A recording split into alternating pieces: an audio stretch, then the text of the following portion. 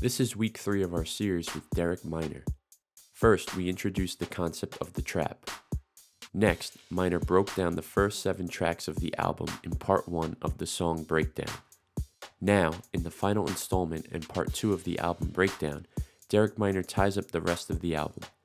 Just like the previous articles, this story will include an audio version that you can listen to or read along with. We also encourage you to go back and listen to the first 2 parts to hear the entire story. Also, note that in a few instances, words were omitted for reading clarity purposes. Enjoy. Now we have I Have a Dream. Yeah, I Have a Dream. Obviously based off of the Martin Luther King speech, but for me, it was like what my dream looks like. So just kind of, I want to, the music you hear it has these chains and like just this kind of, like when you think of it, you think of just like Martin Luther King March on Washington when you hear the beat. So I kind of wanted to take that, take that vibe and kind of talk about, what my dream is for today. If Martin Luther King was to do that Martin Luther King speech today, what would his dream be? And this is kind of me giving a, tipping my hat to him. So then next there's Gotta Go featuring Greg James. Right. So Greg James is actually my biological little brother. And he's a beast at making music. And I just was like, yo, we got to do a song together. So he wrote that hook. And, he still lives in Michigan. And we were just kind of talking about just life. And he's like, I made it out to, done playing in the slums. I got to go. Like, and that's kind of just, it was us kind of throwing back to just the idea of, man, at some point we got to look inside ourselves and say, you know what?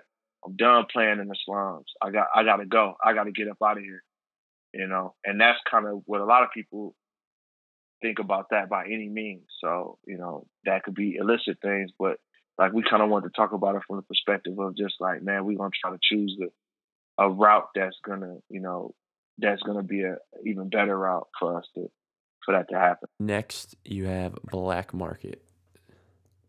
Black Market. Uh-oh. I see you like rubbing your hands together, Birdman style. Yeah, so this is another double, triple entendre situation. But it's one. So verse 1 is about the who gave the real Rick Ross code. Like Rick Ross was kind of like the original Rick Ross, not the guy from Miami, but Rick Ross from California. He was one of the first dudes to kind of take drug dealing international. So, and what he says that he was working with the government to do that. He says that the way drugs was brought into the community, it was a government thing. It was they pump crack into the ghetto and use that to fund the war. Now, there's also, I dropped the name Gary Webb. Gary Webb is the guy who broke this, and you can actually see it on Geraldo when he was an investigative reporter who kind of broke this story about Rick Ross and the government's involvement in the crack cocaine business. And he actually wound up dying. No one knows he died. I think they say it's a suicide, but it's one of those, quote unquote, quote unquote suicide. Yeah, but he kind of broke this whole story. So, Black Market.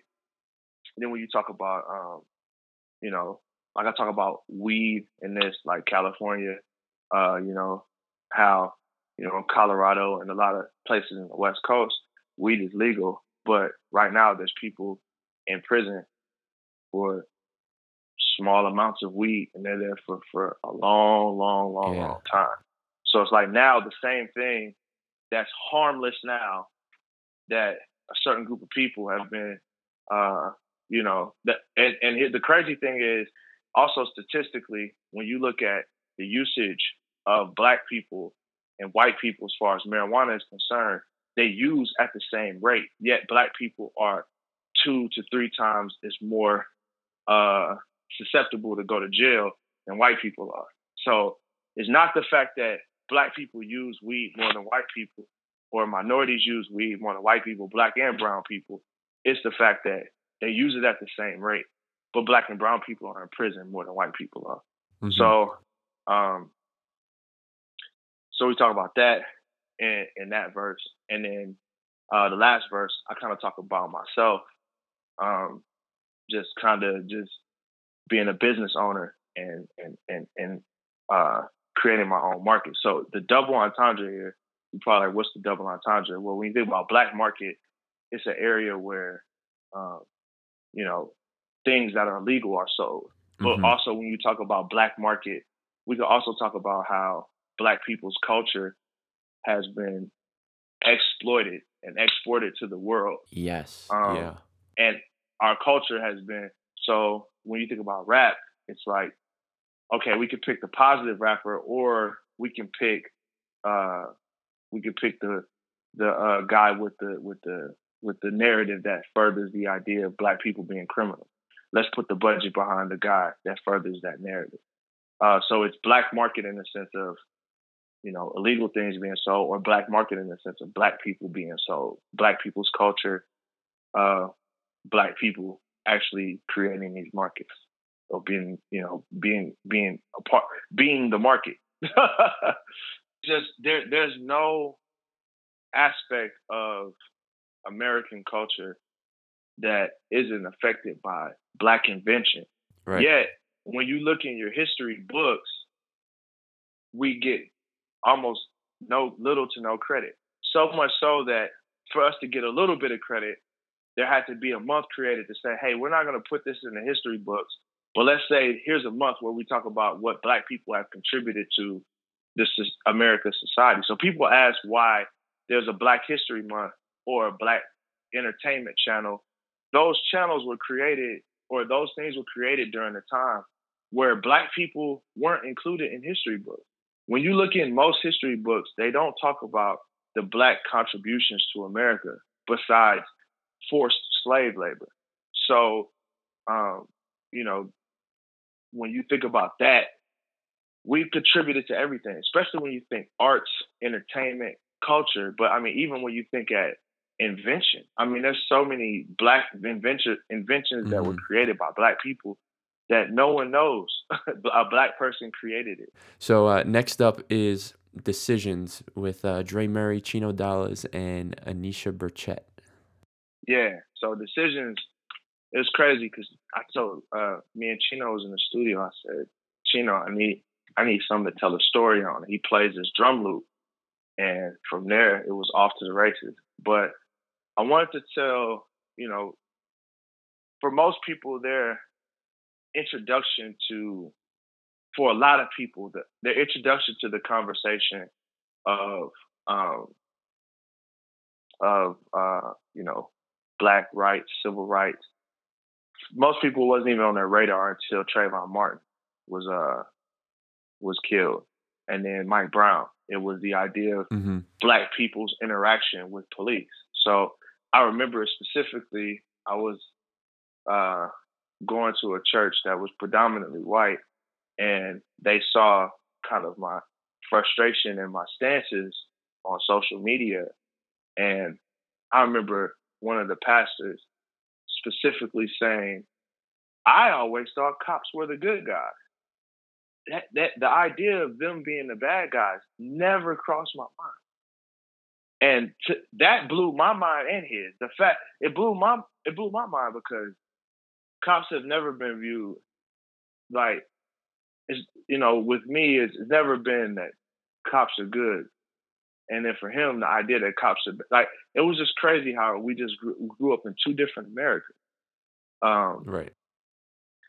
So I want to look at that from one vantage point and just kind of show how, over the past 5-6 years, how I've seen these stories play out.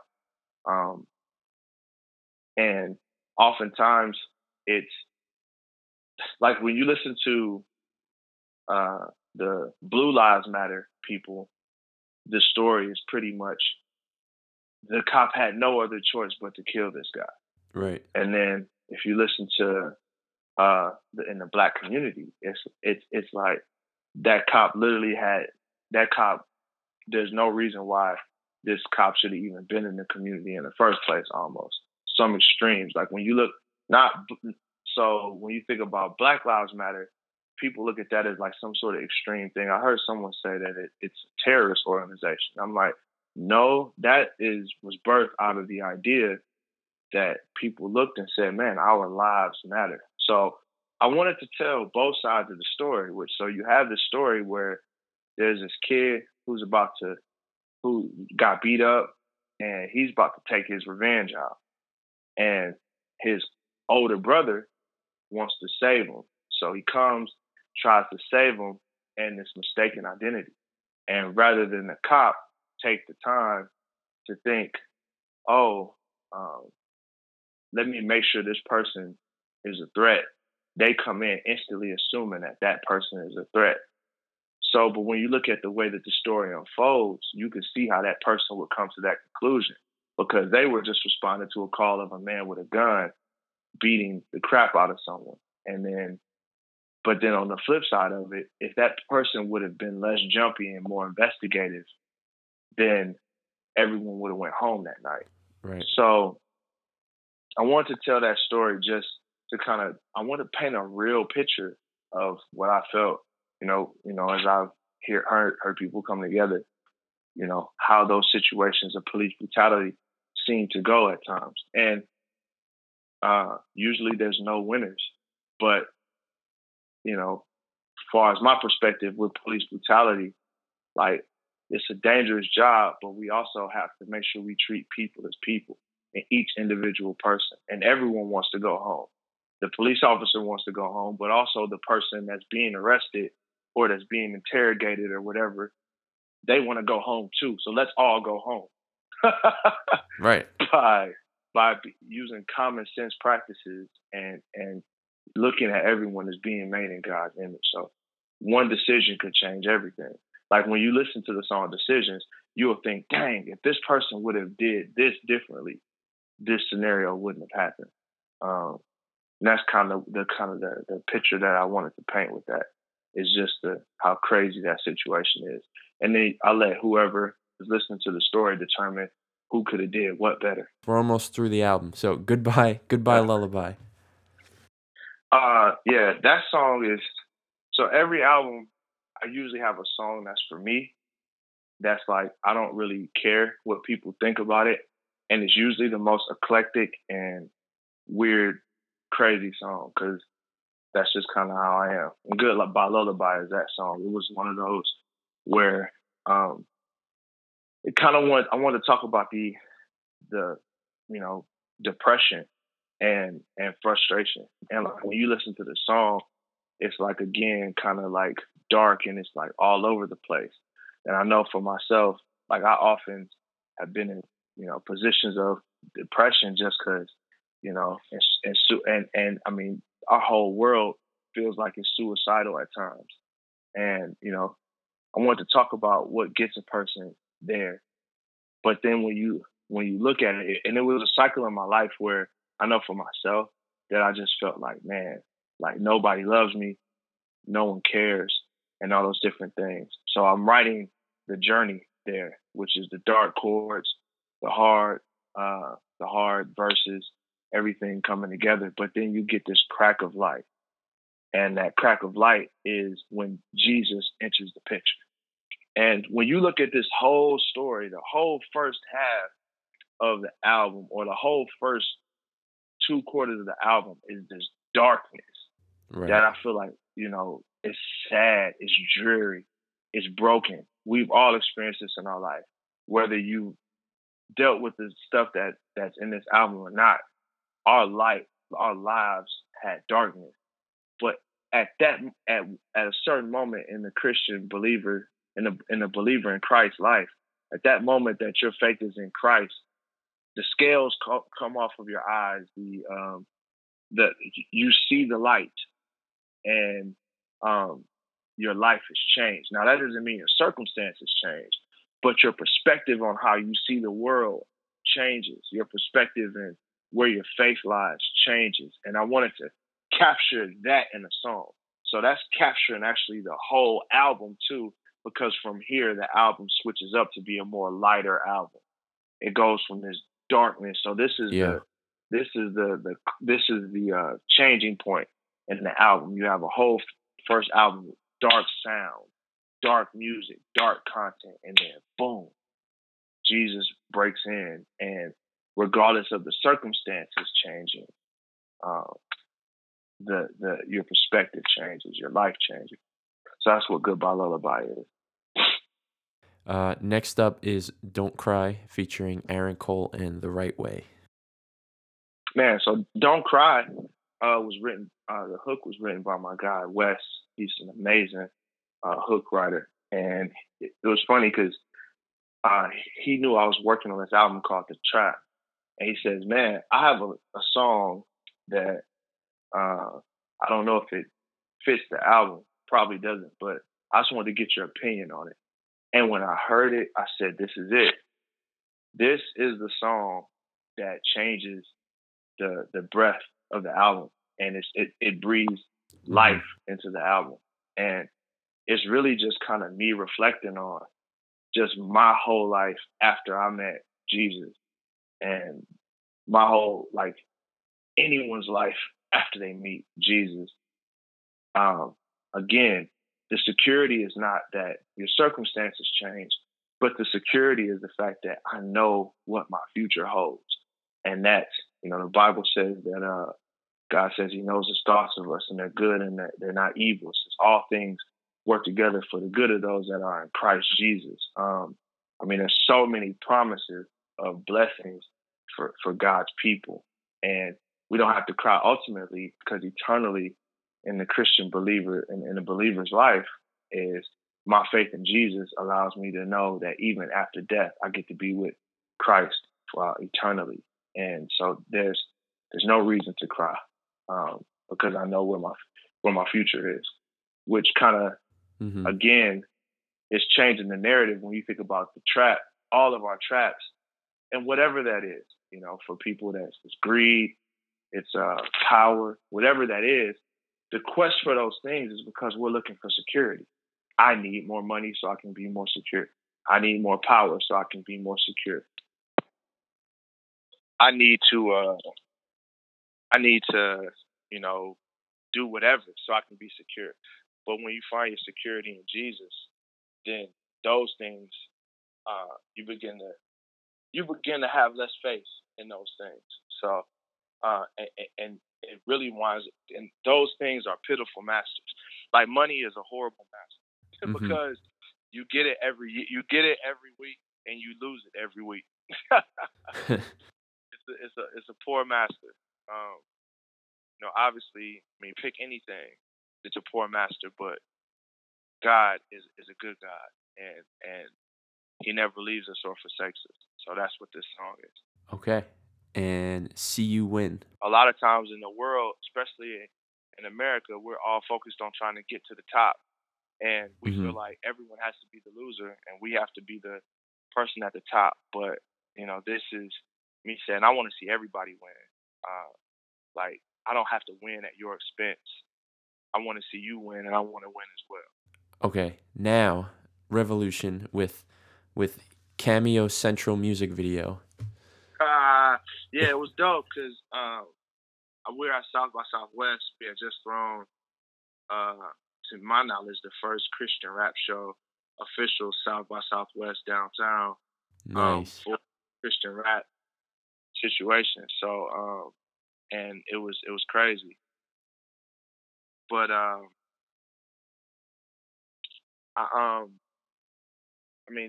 just thought, I looked around and I thought to myself, with the video, like, man, this is the revolution.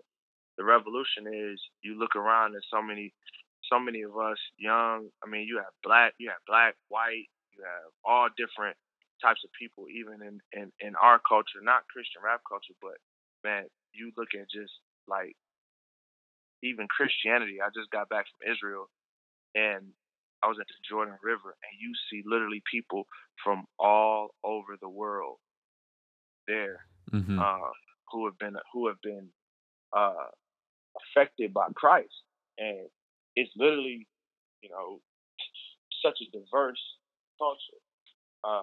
Christianity is such a diverse people that God has called to himself. So it's like, yo, welcome to the revolution. Like, the revolution is like, especially when I think about, for myself, I'm gonna do everything within my power to bring people that that look like me and that don't look like me, that are broken and hurt. Like, I'm gonna do everything within my power to tell them about the water that I've drank, so they don't have to thirst again. And that's kind of the whole idea with revolution. It's like, man, I came through all this stuff, but now let's all get together and let's start a revolution. We've all been broken. Let's all get together though.